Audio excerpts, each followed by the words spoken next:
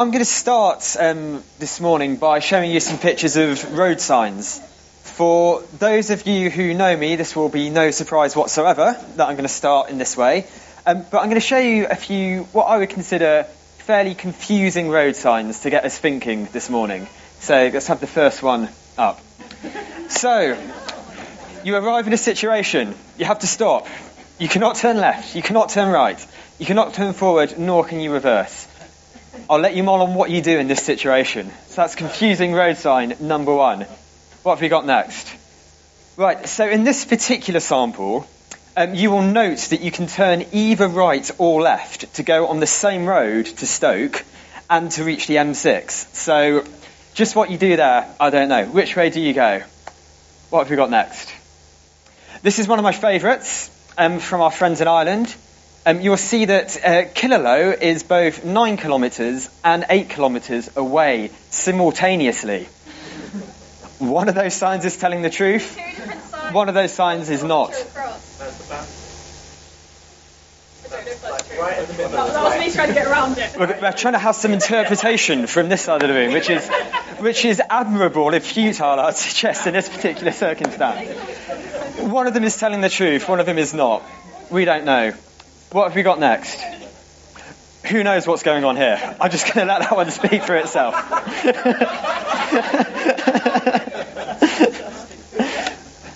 No more to say on that one. And my personal favourite just says, good luck. Good luck.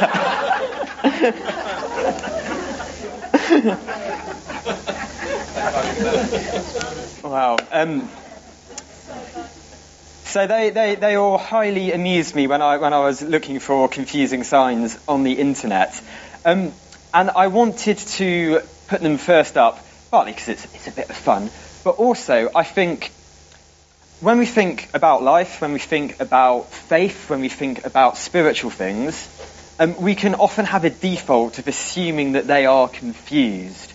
We can often have a default of thinking there isn't really any true guidance. There isn't really any true way. It's all a bit of a fuzz that we've got to navigate our way through as best possible. But is that really the case? Or is there something more firm, more solid on offer? This is what Jesus is addressing to his disciples in our passage today. So if you've got your Bibles with you, please turn to John chapter 14. And we are carrying on our series in Jesus' I am statements. So I'm going to read from verse 1 of John chapter 14. Let not your hearts be troubled. Believe in God. Believe also in me. In my Father's house are many rooms. If it were not so, would I have told you that I go to prepare a place for you? And if I go and prepare a place for you, I will come again and will take you to myself, that where I am you may be also. And you know the way to where I am going. Thomas said to him, Lord, we do not know where you are going. How can we know the way? Jesus said to him, I am the way, and the truth, and the life. No one comes to the Father except through me. If you had known me, you would have known my Father also. From now on you do know him, and have seen him. Philip said to him, Lord, show us the Father, and it is enough for us. Jesus said to him, have I been with you so long, and you still do not know me, Philip? Whoever has seen me has seen the Father. How can you say, show us the Father? Do you not believe that I am in the Father, and the Father is in me? The words that I say to you I do not speak on my own authority, but the Father who dwells in me does his work. Believe me that I am in the Father, and the Father is in me, or at least believe on account of the works themselves. The discourse carries on, but we will leave it there for now. I am the way, and the truth, and the life. No one comes to the Father except through me. This is a verse that I'm guessing many of us might be familiar with. It's quite a famous verse. It's often quoted. But I wonder, in our familiarity, if we've lost something of the weight and of the sheer enormity of what Jesus is saying in this verse. This verse is one which in certain parts of America you see on kind of bumper stickers of cars. We've almost turned this verse into a little kind of catchphrase or slogan. We've written nice little songs about it. You know that children's song? I am the way, the truth and the life. That's what Jesus says. Nothing wrong with it. He does says that. But it just makes it feel quite light, doesn't it? Just like almost a little throwaway. This is the jingle we're going to put over our faith. And I want to suggest that it is more than a jingle. It's more than a number plate slogan. It is arguably the most offensive thing that Jesus says in the entire scripture. And Jesus says quite a few of those things, by the way. And we heard brilliantly from John Marshall early in this series when he was talking on I am the bread of life, just of the unavoidable offence of what Jesus says and claims about himself. So what I want to do this morning is just spend some time unpacking each element of this I am statement. So the way, the truth, and the life. We'll look at those three in turn.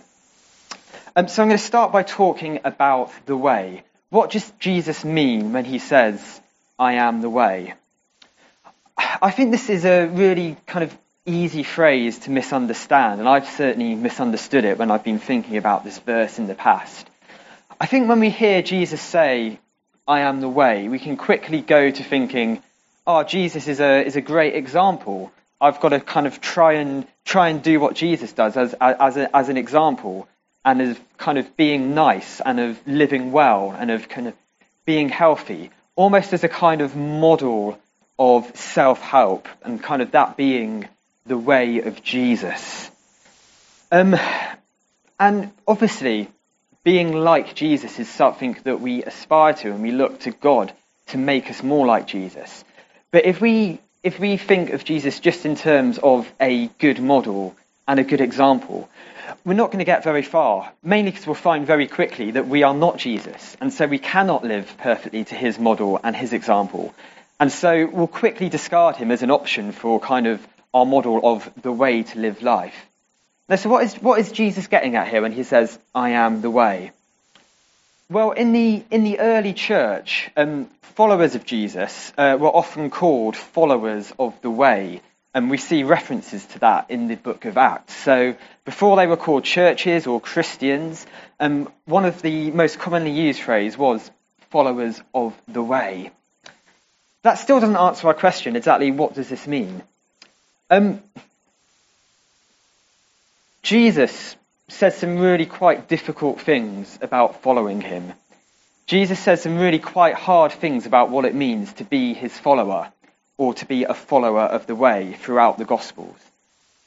He says things like, to follow me, you must take up your cross and follow me. You must follow this path of dying to self if you will live.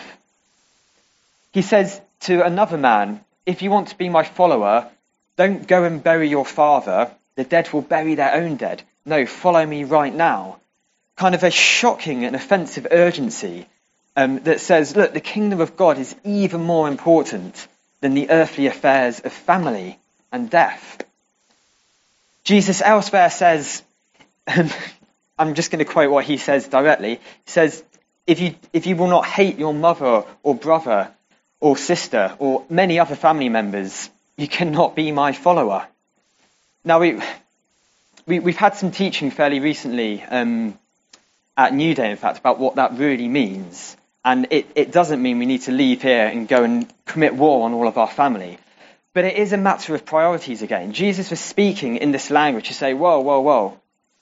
If your family opposes me and if family opposes your way, you must love me. You must make actions that to the world may look like you hate your family because you are preferring me. Now, obviously, you're not hating your family in that sense. You are loving them still. But you have to make choices that may look like that to the world. Really hard, offensive stuff. To another person, Jesus says, you must sell everything you have to follow me. Sell all of your possessions and come and follow me. Wow. He tells a story of people who put their hands to plowshares, people who go out into the field to start on a hard work. But then if they turn back and let go, Jesus says, you're not fit to be my follower. There's no half-heartedness. There's no starting and dipping our toes in. Jesus says, we've got to go for it. And in another one of his famous pictures, Jesus describes following him as walking the narrow way, not the broad and easy path of life, but a winding, narrow path to know him. So whatever this way is, Jesus sets the bar really, really high for becoming followers of the way. Jesus does not make it easy to follow him in the Gospels. And this seems odd. This seems really odd. We're thinking, well, Jesus, if you want people to become your followers, if you want them to believe the truth, if you want them to come to God, wouldn't you just make it as easy as possible? Wouldn't you just, zap them into realizing who you are, and they'd all be your followers? They'd all be confessing you as the Lord that you really are? Why set the bar so high? Why be so offensive when trying to build a movement like this? If a political leader trying to gain office took this strategic approach, they'd be annihilated at the polls and in the press. And our minds just think, Jesus, what are you doing here? And again, we saw it earlier when we were thinking about Jesus saying, I am the bread of life. And in the explanation, he pushes on and say, well, actually, you've got to eat my flesh and drink my blood. That's what this means. It's like, what? You've given a hard teaching and you've made it even harder and more difficult, and you're asking us to run with it. So what is going on here? Why is the bar set so high? And I think there are two parts to that question. I think there are two parts to the answer to that question. I think in the first instance, Jesus sets the bar so high to make the point that to be a follower of Christ, to believe in him, to confess him and to give our lives to him, that is not a work that can come from within us. It is a work that we must look exclusively to our Father in heaven to work within us. We cannot possibly follow on the way in our own strength, in our own wills, in our own spirits. No, we need that act of God. We need that enlightening, awakening, regenerating act of God to come and take hold of us. We need to welcome the Holy Spirit in to live supernatural lives. Because in the natural, in our own strength, in our own wills, we're not going to make these bars. We're not going to make these very, very high bars of becoming followers of the way. So firstly, it's God's work, not our work. But secondly, I think Jesus is actually being realistic.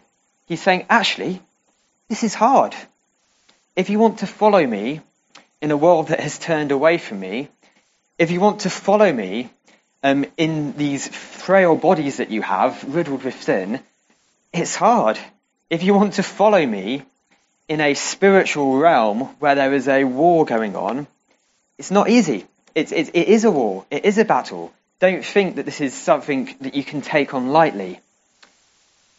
So becoming a follower of the way and being a follower of the way is a hard thing, but it is God's work. And that should be a thing of great hope and encouragement to us. And I was reading last summer a book around what it meant to become a member in the early centuries of the Christian church. And again, what you had to go through to be accepted as a kind of member, recognised follower and full partner in those churches was absolutely extraordinary to our kind of modern ears. You'd go through over 2 years of intensive teaching. You would have a sponsor who would have to give regular reports and updates on you. There were certain parts of the church service that you'd have to leave because that was just for those who had been baptized and been admitted to communion. Again, lots and lots and lots of stages that we think, but hang on, isn't following Jesus easy? Isn't it just we have faith and we are saved? Well, yes, it is that simple on one level. But the weight of that, the real weight of that, and what it means to persevere, I wonder if we've got that slightly out of perspective. I wonder if we set the bar too low.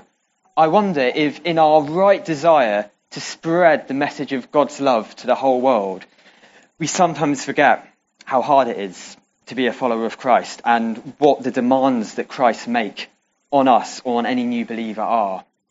And I'm not saying that we've got it all wrong and the early church have got it all right, but it's a very interesting dynamic to see where they set the bar and maybe where we in Western Christianity today set the bar.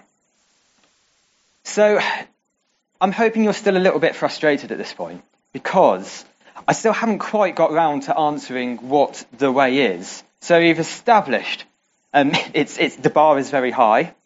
We've established it's not just let's all have nice, happy, healthy, good lives, a bit like Jesus. But actually, what is it? So I think the best description of the way, and remember back to our road signs, a way should get us somewhere. A way should get us to a destination. And this way is talking about the way to God, the way to the Father, the way to the kingdom, the way to eternity.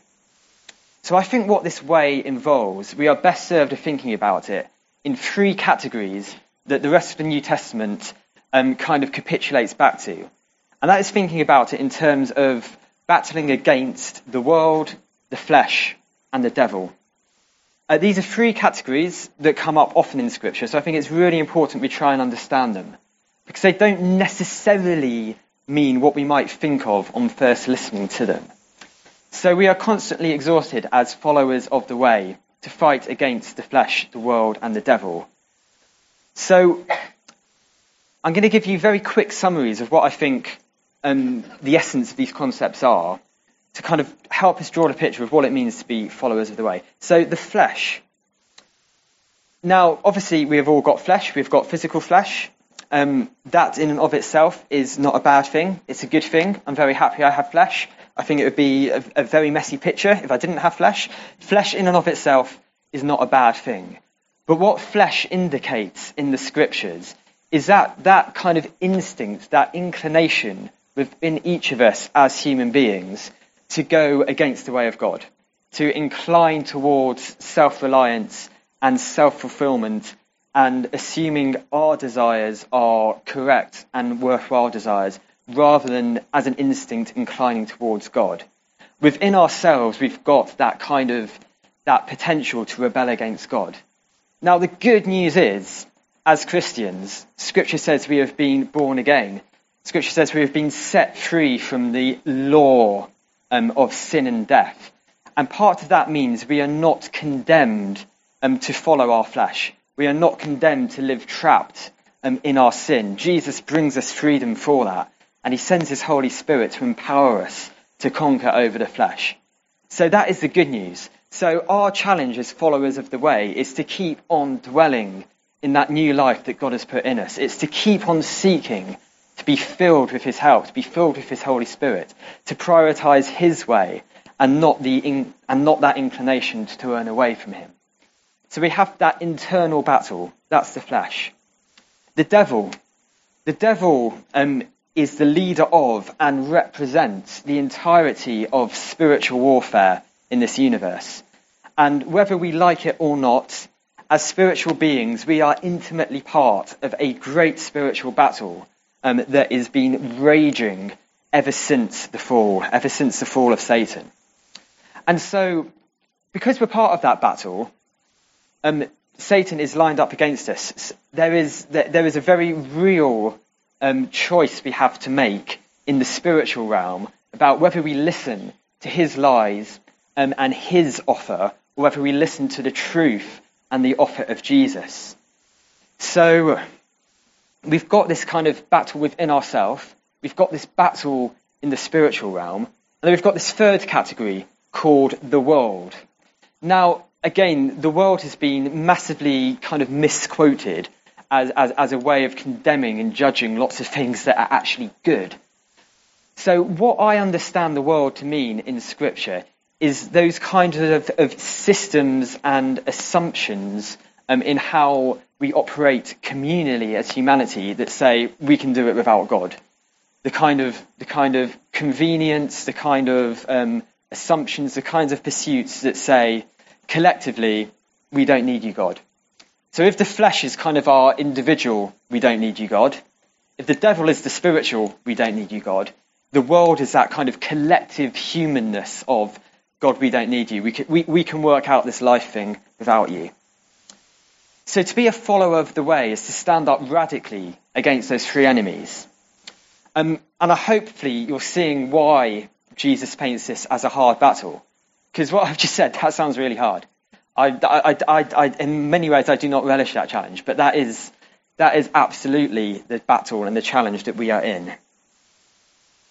So I just want to say again, we cannot walk the way of Christ in our own strength. We cannot think that we can push our own way into the way. No, we've got to be submitted to Christ. We've got to keep on fighting day after day for the good work that God has done within us, holding on to all of the things he has already done in our lives and having faith for more breakthrough, more victory, being strengthened day by day by the Holy Spirit and seeking that kind of real unity with God that will keep us from the world, the flesh and the devil. I'm going to say a bit more about that later, but let's move on. So, if that's the way outlined by Jesus, what does Jesus mean by the truth? So, maybe what I've just described, maybe it'd be possible to think, okay, this way thing, this way of Jesus, this is one way of doing life on a whole menu of spiritual options. Though, to be honest, if that was one of the options on a menu, it probably wouldn't be the one that many of us would pick. That would be the difficult kind of barely cooked seafood option on the spiritual menu. It's not that palatable if it is just a choice we make according to our own tastes. But that's not what we believe. We don't believe that Jesus' way is one way of many ways to reach God. We believe it is the only way. We believe that Jesus has demonstrated in and of himself that he is the only way to God. And therefore our choice isn't, do we want Jesus, or do we want Buddha, or do we want Muhammad, or do we want no one whatsoever and just to do things our way? It's no. Jesus is the true way. And you've probably already sensed that this is where it gets really offensive. Gets really offensive, particularly to our ears today. Perhaps this wouldn't have been quite so offensive to the ears of the Jews who are listening to it, because they did live within a worldview of there being one God and one God alone. Maybe eating flesh and blood of Jesus, that was possibly more offensive to them. But to our modern ears, I would say this is the most offensive of all of Jesus' I am statements, because he does not leave any room for alternatives. He does not leave any room for us to self-determine what our beliefs are. And that really rubs against what we love to do as humans and as individuals. And we are living in a culture and a time and a worldview which has kind of, it's kind of catalyzed that instinct away from God to say, actually, you can define things and that's okay. In fact, if you're not defining things for yourself, there's probably something wrong there. So let's stand some ground here. Let's be really, really clear that we are standing behind Jesus as he says these offensive things. So let me be very clear. The way of Islam with its legalism does not lead to the Father. The way of Hinduism and paganism with their mysticisms do not lead to the Father. Judaism, in refusing to acknowledge the coming of the Messiah, does not lead to the Father. Atheism, with its furious outright denial of God, does not lead to the Father. Western materialism, with its emphasis on comfort, ease, and disposability, does not lead to the Father. Sexual liberalism, with its insistence that we should pursue every whim we have to be true to ourselves, does not lead to the Father. Being successful in any field, whether that's a successful politician, entertainer, sportsman, artist, cook, academic, that does not lead to the Father. And I haven't said those statements because I enjoy being controversial or because I enjoy being offensive. That is really not my personality. But there really is nowhere else to go here. I can either stand behind Jesus when he says, I am the only way to the Father, or I can walk away from here and leave, which is what I might as well do if I don't say that. He is the only way to the Father, brothers and sisters. There are no equals, there are no rivals, there are no superior philosophies that stand against him. And that's why we call him Lord. That's why we worship him. That's why we take the title Christ, Christians, to describe ourselves. He is the absolute, eternal revelation of God to us. And we must hang on to him with that if we're to know any power in following him on the way. So Jesus is the truth. Jesus is the truth. So thirdly, the life. So even if we understand the hard way of Jesus, and even if we accept, okay, this is true, the answer is still there. Well, why? Why, even if it's true, would I want to acknowledge and follow and stand in this way? Where does this way lead to? Am I just going to end up on a random road like that good luck sign? Am I going to end up in Stoke? Where am I going to end up? This is the question we still live with. What's the point of it all? Why would we live with this offence? Why would we live with these difficulties? Why would we live with these really hard battles against the flesh, the world and the devil, if we don't know where the way is leading to? Well, the way is leading to life. And life is relationship with our Father in heaven. Life is union with God. Life is knowing the Holy Spirit in us. That is why it is worth it, brothers and sisters. Because if we do not stand in the way of Jesus, if we do not stand in the truth of Jesus, we cannot come to the Father. And that's the whole conversation Jesus is having his disciples in the passage we are reading, isn't it? They are battling to get to the Father. They've sensed that Jesus is really onto something. They've been with him for over 2 years at this point. This is one of the most intimate discourses that Jesus has with his disciples at the Last Supper. And he is directly leading them to the Father, which is the thing their hearts really desire.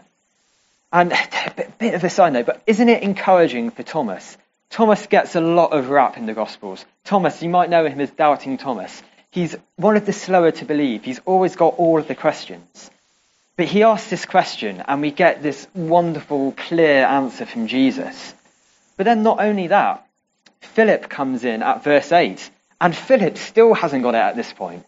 So for once, Thomas might be one step ahead of one of the other disciples at this point. I bet he was feeling so relieved at Philip's follow-up at this point. But again, Jesus just answers with such tenderness. He says, "Do you not know me, Philip? If you have seen me, you have seen the Father."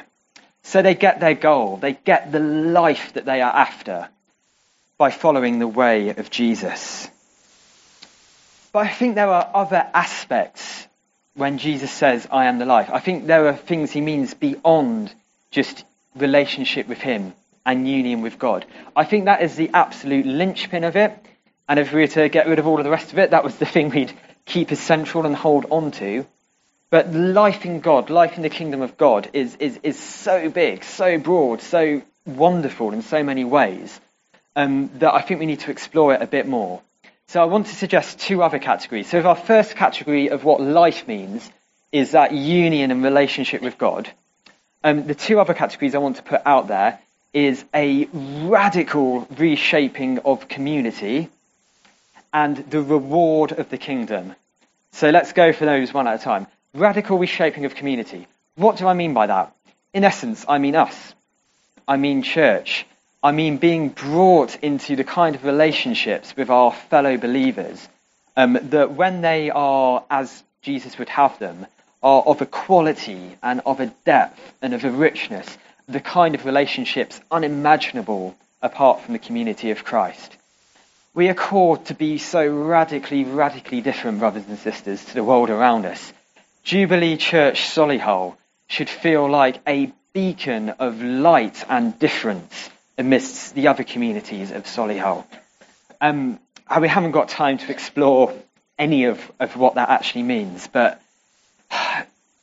all I can say is this is your home. This is part of your reward. And I hope you feel at home here. I hope you feel a joy at being part of this community of God that he has brought together in this place, and of being part of the broad community of God that spreads over the whole world. This radical community is both global and it's local. And we experience it every time we have fellowship with each other, every time we meet up, every time we go somewhere, every time we pray for each other. We are part of something truly extraordinary. And maybe if you've been disillusionment, or maybe if you've just been wearied by things of life, maybe you've lost that passion and that delight in being part of a church community, to say, it's time to get reconnected to that vision. Because that is part of why you are going through these battles. It's part of why you are going through the fight of faith. It's to become part of a wonderful band of brothers and sisters who are going on that journey with you. So we've got union with God. We've got each other. And then we've got the reward of the kingdom. If we think back to some of those really hard statements Jesus was saying about being followers of the way, about not burying our fathers, about selling everything we have, about hating our family, about being hated by the world. That wasn't one I quoted earlier, but it's in there as well, just to add another one in there. You would think, what in the world would entice someone to say yes to that? Let's say for a minute we take God out of the picture. Let's put this into the context of a quest. Let's put this into a classic kind of quest for treasure. If you were to tell your superhero that they had to go through all of those things and reimagine those things as the most terrible orcs, the most terrible dragons, all of the most just, oh no, I don't want to face that. Just line the path of them. For our hero to say yes to going on that quest, the treasure at the end has to be pretty special. They're not going to go just for a few bags of gold. They're going to want to see a hoard of treasure surpassing anything that any of our literature has yet been able to imagine, stretching for miles and miles and miles in all different colours, in all different radiances. Then, and only then, may they go for that quest. So let's put God back into the picture. God is saying to us, collectively and to individuals, I am going to give you a kingdom. I am going to give you a kingdom in which you are going to be co-reigning with me. I'm going to give you real responsibilities in the kingdom. I'm going to let you pursue all of the things you've ever wanted to pursue without the restrictions, without the limitations. All of the sin, all of the sorrow, all of the sadness, all of the opposition that has thwarted you in your life. I'm going to deliver you into a real kingdom where all of that is gone and you can pursue that. You're going to have life that was meant to be. You're going to have that restoration of the Eden relationship of being my co-creator. This is what I offer you in the kingdom. And I offer that in my eternal presence. I offer that in the eternal light and the eternal joy and the eternal satisfaction of my presence. You will have that all. And Jesus really promises to us. This is not a fairy tale that I'm telling. We have fairy tales to tell the true story. And this is the true story. That God is promising those who are followers of the way an eternal kingdom. Unimaginable, real, tangible, where all of the dreams that may have been so crushed in this life will be restored and will be realized, where all of the sadness we've experienced will be restituted and we will live in eternal joy.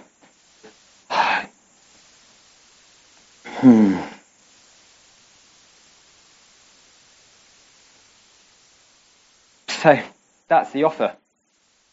It's hard. Look what you get at the end of it.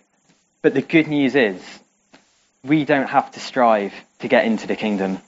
The path of the kingdom is hard, but to get in, Jesus has done all of the work. We heard wonderfully in the worship from Paul about that clearing of debt that Jesus has done to allow us to come to the Father. And so we can know Jesus. And as Jesus says in this verse, if you know me, you know the Father. So we can be assured that if we say yes to this incredibly high calling of Jesus, there's no barriers to getting in. He's done all of that. He's made the way for us.